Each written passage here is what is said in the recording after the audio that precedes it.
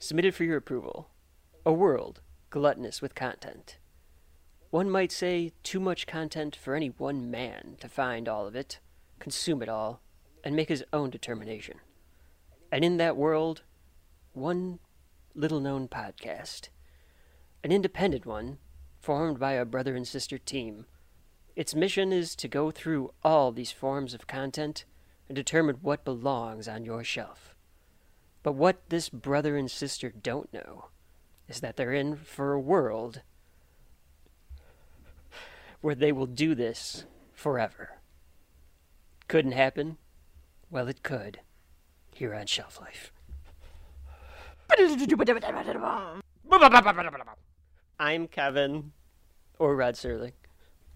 This is Shelf Life, a podcast hosted by a brother and sister where we are going through all things in the pop culture zeitgeist one at a time, insisted on by Rachel that we go through them one at a time, to determine what How else would you do belongs it? in... One at a time? Or you would do like 12 at a time? We'd skip stuff we think is only mediocre, Okay. and we don't do that here at Shelf Life. No. We are very thorough. So we are going through things one at a time to determine what belongs as part of your collection, what belongs on your shelf, what is shelf-worthy. And we've been doing all sorts of things here on this first season of Shelf Life, from movies to comics to TV, and today we have we're going in the Wayback Machine. We're starting close to the beginning, at least for television. Rachel, what is up for consideration today? We're going into the Twilight Zone.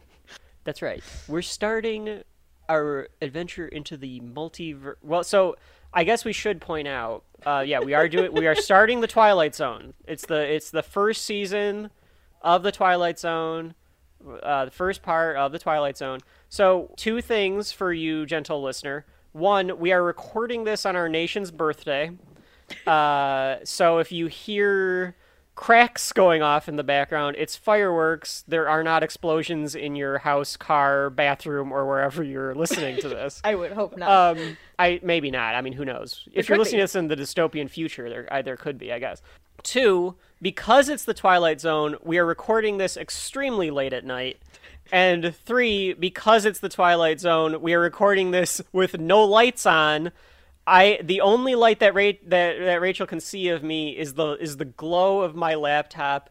I have the microphone up to my face like I'm an old-timey recording artist, just to give that illusion, because I want us to be sucked back into the world of 1959, because that's where we're going right now. Oh, Yeah. Rachel just turned off another light, yeah. Well, because I felt like, you have all your lights off. I might as well turn some of mine off as well. I mean, it's possible. Well, we started the recording. There were some glitches. There was some weird stuff going on. So it's possible that some weird stuff could happen to us. I mean, we are going into the Twilight Zone. Like, we're physically going into it. Okay, that's what we mean. Behind the door. We're going behind the door. Or because it's the scary first door. season, we're going into that weird cave chasm thing. That's true, I can't really tell what that is. So, we've been stuck in the 90s for a while. We're going all the way back to 1959. And for many listeners, there's a possibility that they don't really know, one, what the Twilight Zone is, or two, why we would choose the Twilight Zone to start or have a part of in season one. So, Rachel, I'm going to ask you to kind of help answer the listener both those questions. Like, what is the Twilight Zone, and why did we pull it in? Why did we book the Twilight Zone for the season? Well, so the Twilight Zone is a TV show that likes to kind of poke at the what ifs of the world, like, oh, what if certain things could happen, or like weird supernaturally things were real, things like of that nature. It's not, if you will, not something that could like technically happen in our realm, but also could happen. It gets very murky. So that's what I would call the Twilight Zone. Yeah, it's like science fiction and Yes. fantasy. Yes, if you want to give it a genre, yes, science So- fiction, and sometimes, fantasy. and sometimes horror. Yeah, and sometimes horror. You get a little action every once in a while. You know, maybe a western in there. A western mixed with fantasy. Yeah, I mean that's what it is. It's an anthology series. Every episode is different. Which means because every episode is different, we don't have to tell you whether each season needs to be on the shelf. We don't have to wait till the end of the seasons to tell you if it belongs on the shelf or not. We're going to tell you if the episode has shelf life. Yeah. Because you can pick and choose how you watch The Twilight Zone. I would say it has a lot of commentary on modern life Absolutely. in the early 60s. And it is famous, of course, what I think most people know of The Twilight Zone, even if you've never seen an episode or don't know much about it, is the twist endings. Yes. Which, more often than not, it's not necessarily that there was a twist. It's a lot of they got more than they bargained for. Right. Like Or the like main there's like some character. sort of reveal of like what actually it could be happening. Or they learn a lesson. Yes. Like, a lot of these are parables. A lot of these episodes are parables. Yeah. Very, very much like short story little novelettes put into 30-minute episodes. Yes. And and the interesting thing is there was a revival of the Twilight Zone that came out, I guess not recently, but fairly recently. I think they canceled at this point, but there was a season or two of that they There were did two. that's There were modern. two. That's more modern. Yeah. Right. And a lot of modern people would probably equate this to Black Mirror. Yes. Black Mirror is definitely a modern. Twilight Zone is more sci-fi, fantasy, horror. Black Mirror is definitely just sci-fi. And is Sci-fi dystopian. right, which is typically just kind of shoving the stuff that is real into a more extreme version and like just throwing it in your face. Like, this is actually what it is. The difference between the two shows is I feel bad after watching Black Mirror. Black Mirror gave me anxiety. Like, it Yeah. legitimately made me feel like I was Yeah. about to have a panic attack, and I was like, okay, I can't watch sometimes- this often. Yeah. Yeah, I can't watch more than one episode of Black Mirror. Sometimes Twilight Zone leaves me kind of freaked out. Just a little but unnerved. Most often, like, there's episodes that leave you with a smile on your face. Oh, yeah, that too, Or yeah. like, oh, okay, learned a lesson or whatever. But definitely not with Black Mirror. No, Black Mirror I feel like is always that. No, we're trying to make your stomach just turn constantly. Is Black Mirror on the list, Rachel? I think we might have to. I think, you know what? Yeah. Yeah, let's add that to the list. Where's Yeah, my put list? that on the list. Where's it? Wait, what happened to your note? What happened to your notebook? I gotta find it. Where is my notebook? Wait, this isn't my notebook. Your NXT belt fell. Oh no! What? But this one's not. This isn't my notebook. Hold on. This is getting weird. I got it. It was on the shelf. Oh, she got it. It was on Okay. the shelf. Okay. Whew. Ugh.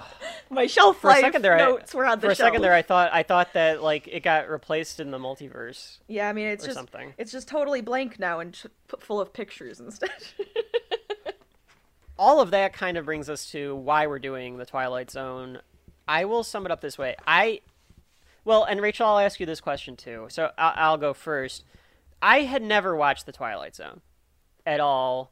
Maybe here or there I knew of some stuff. It was probably too scary for me as a 25-year-old, but I know all of the famous beats and moments of the Twilight Zone because they've been done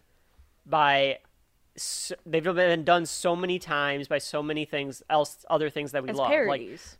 like as parodies or homages, even like camera angles. Some of the cinematography's been done in other things. It's so beloved by our parents and their parents' generation that a lot of the stuff when we were kids and still to this day use the Twilight Zone as homage or parody or inspiration. Absolutely. So I knew a lot about it. So maybe 5 years ago or so when I saw that Netflix had all the Twilight Zones, I was like, well, I'm going to start watching them while I like do whatever, work or play a video game or something. So I started watching them and they vary in quality, but you see why people really took to them because I think it probably was one of those first TV shows that stood for something and had a lot of heart and commentary and was different. I thought it was a good choice to go with because it, as we said with The Simpsons and with Seinfeld, it's kind of the root of a lot of the television world that we enjoy. And it's the same with, I mean, it really starts with the Twilight Zone. You can't get through a lot of Simpsons seasons without Twilight Zone, Twilight Zone, Twilight Zone, Twilight Zone. It is all over the Simpsons. Yeah. But Rachel, what's your experience with the Twilight Zone? I've always been into like sci-fi, fantasy, all of that kind of stuff. So I'm pretty sure that if this was on TV, I would be watching it. Yeah. Even when I was younger, I would watch it. There's a lot of episodes that stick into your head. There's like the really famous ones that a lot of people, even if haven't watched it, probably know. They know it. And then there's the little ones, the hidden gems that a lot of people just don't parody or show off in other shows a lot. That it's like, oh, well, this one's actually like a really good one type of thing. Yeah, some of them kind of flop, so we'll get to it. But yeah, some of them are not very good. Right. So, but I enjoy just having it on, even just like in the background. It's just kind of like a nice thing to watch, and sometimes you can still parallel things to today's world, even. Oh, absolutely. I mean, we'll get into it. Yeah, I mean, it is. I think to this day, overall, I will kind of probably say like the show has shelf life, but we're gonna go into the individual episodes and determine that. When you're talking about the Twilight Zone, it all starts with Rod Serling. Rod Serling is the creator. He is the poor imitation voice that I tried at the beginning of the episode. He's the narrator. He's the writer, and he's kind of your host of the show. He doesn't come out in the first season, but he does walk across the screen sometimes in later seasons. Right. But as we've done on other episodes of television or the movies, give you a little bit of background on how what we're going to walk through came together before we deep dive into the episodes, because it's important to know a little bit about where this is coming from and why the show was made in the first place. How did it get made, if you will? I've heard that before. I don't know why.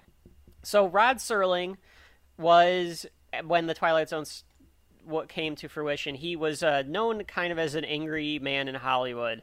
He would clash with the censors over censorship constantly.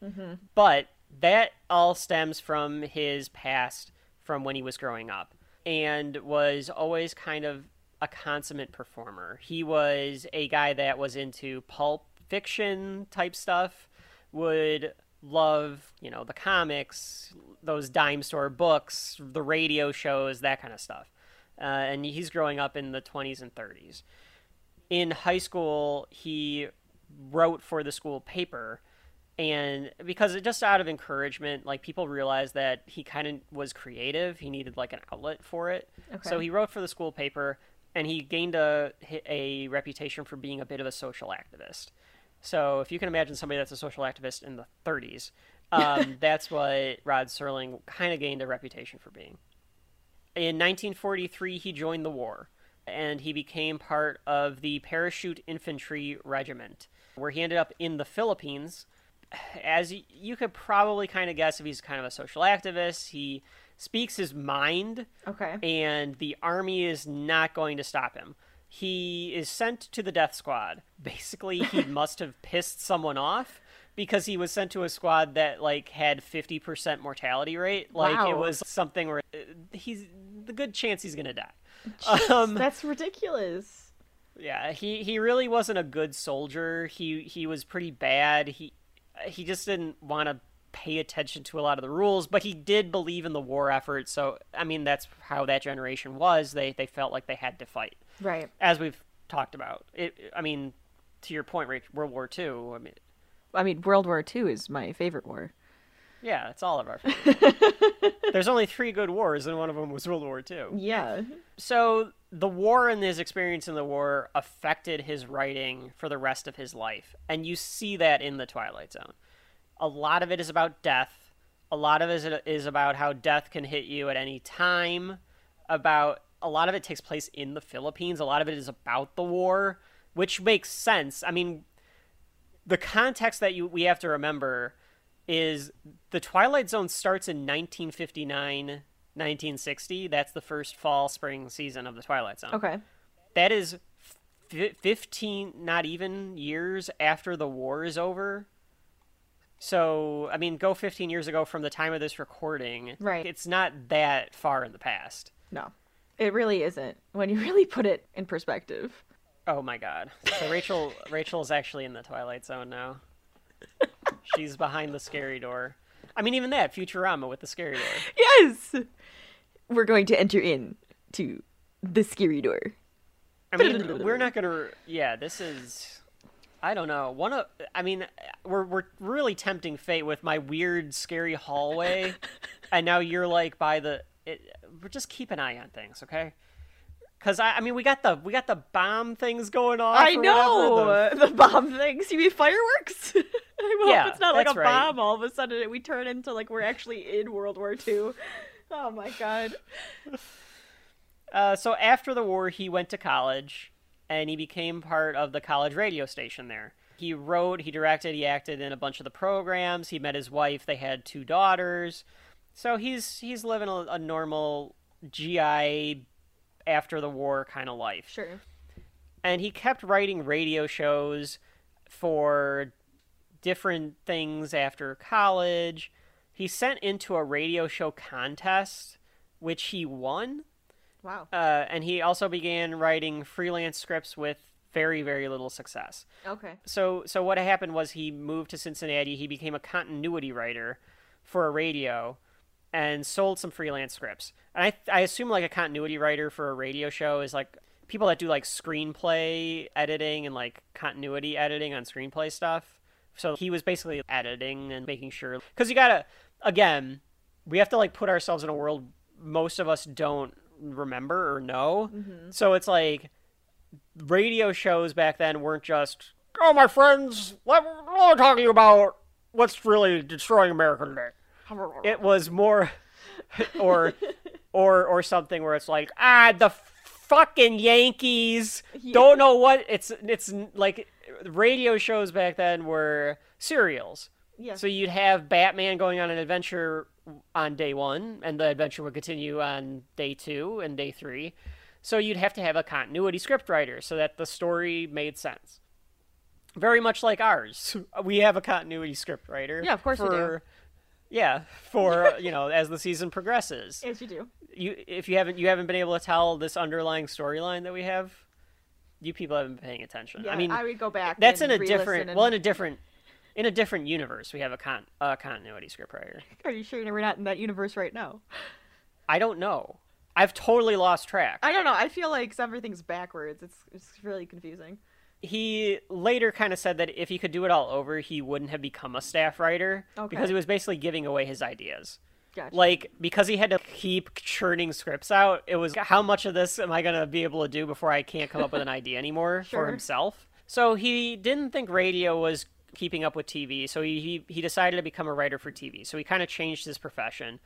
He started writing commercials, basically, and 1950s style commercials, where it was for, like ointments and snake oil and stuff like that, garbage. Right. Eventually, he went full freelance, and he hired an agent who convinced him to move to New York. And he wrote a script that aired on TV in 1955 called Patterns for the Kraft Television Theater, which he didn't see as anything special. He just wrote a script. It was a typical, what he thought was a Rod Serling script. He turned it in, get the money, move on. He didn't even watch it.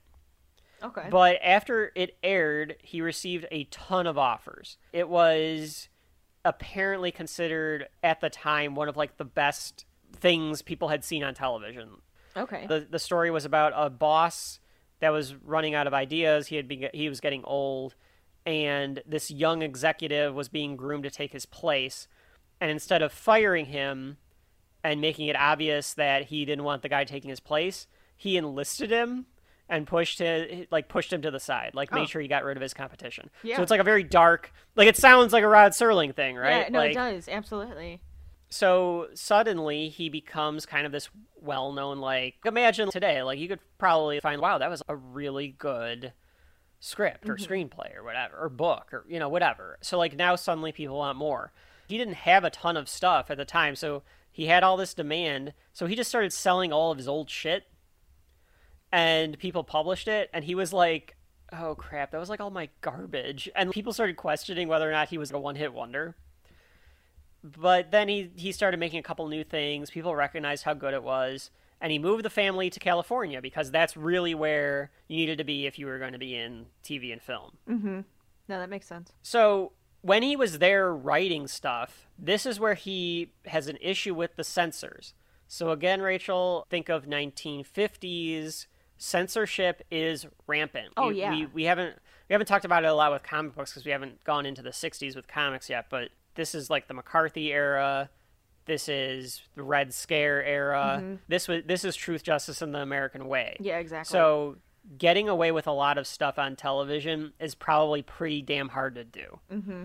And he was forced to change scripts from corporate sponsors who thought some of his scripts were too controversial. They didn't want to do anything that would make the consumers question social issues. They didn't want anything that could make their competitors look good or them look bad. Mm-hmm. And there was one episode that I was able to dig up a couple of different. There's a few examples of like different things where he tried to push the envelope because again he's kind of he's an instigator. Sure. He wants people. To stir the he pot wants a people bit. to think. Yeah. He wants people to think. He's a George Carlin. He's whatever.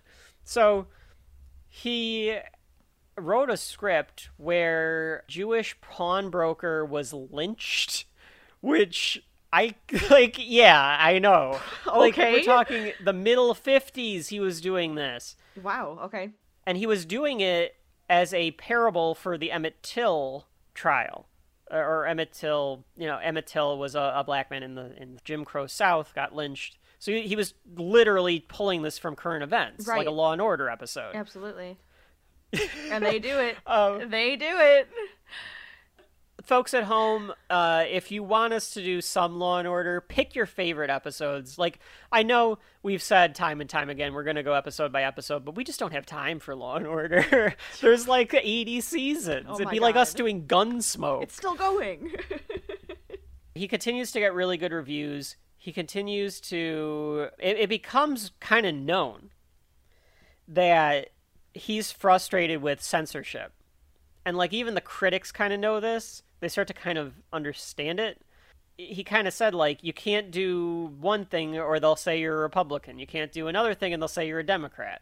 The censors and the TV studios don't want to deal with it, which, can't say that a lot has changed, but no, not really.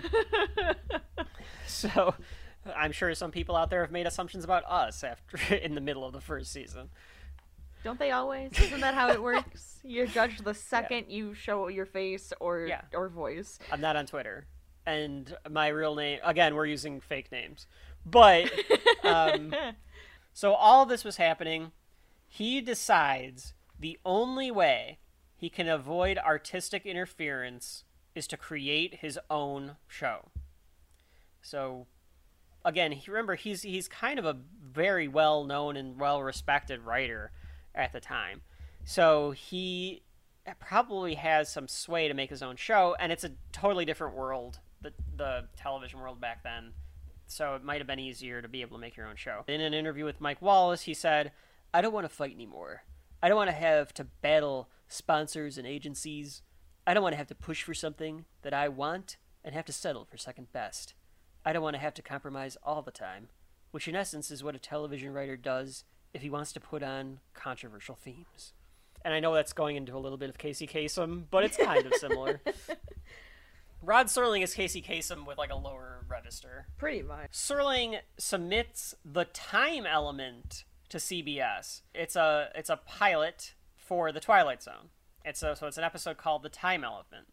CBS doesn't want to give him his own show, so they use it as a science fiction script for a different show called Westinghouse Desilu Playhouse in 1958. So it was Desi Arnaz and Lucille Ball. Had another spin-off anthology series. Anthology series were kind of big back then. Yeah. It was a story about a man who has vivid nightmares of Pearl Harbor. He goes to a psychiatrist, and after a session, there's a twist ending where the patient had died at Pearl Harbor, and the psychiatrist was having dreams Oh. about. Yeah, I mean that gives me chills just saying I like that. it. Like in my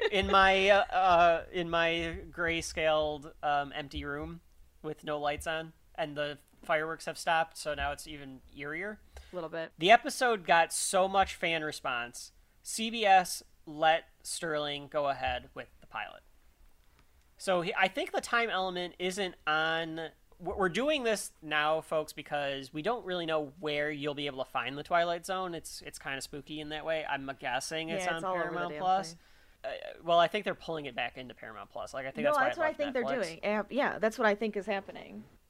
So that's how the Twilight Zone became a thing. And at the time, sci-fi was considered kind of dime store trash.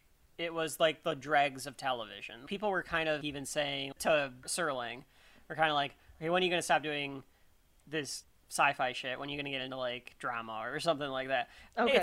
It sounds like comic books were back then too, where it's like, this is garbage. You can't possibly put anything smart in this or any message in this. Right. It's trash. Which okay, hold on a second. Because if you look at anything freaking sci-fi, they all have messages. They all do that. That's That is kind like of the the point point of of sci-fi. sci-fi. but that's always like, you know, one generation doesn't understand and Sure. so they don't necessarily see. I'm sure there was a lot of trash. There's a lot of trash yeah. now that people kind Yeah. of say like, I don't know why you like that trash. But there's gems and there's stuff that does do good. Like, Exactly. quite frankly, I don't understand why TikTok exists.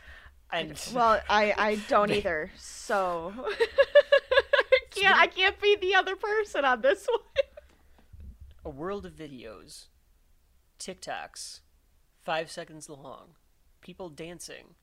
They send it to their friends. Why is it funny? I don't understand. The Twilight Zone. So, the Twilight Zone debuts. I don't know if the time element is something you can see on streaming. It wasn't like the first episode for me, but we have our first pilot, our first episode debuts on October 2nd, 1959. It is entitled Where Is Everybody? We will get into it. Rachel, anything else to discuss about the Twilight Zone or its history or your thoughts or feelings before we deep dive into the Twilight Zone? Oh no, I'm ready to get going. Let's do this. Let's jump in. Let's do it. Let's do this. After a short break from our fake sponsor, we will start with Where Is Everybody?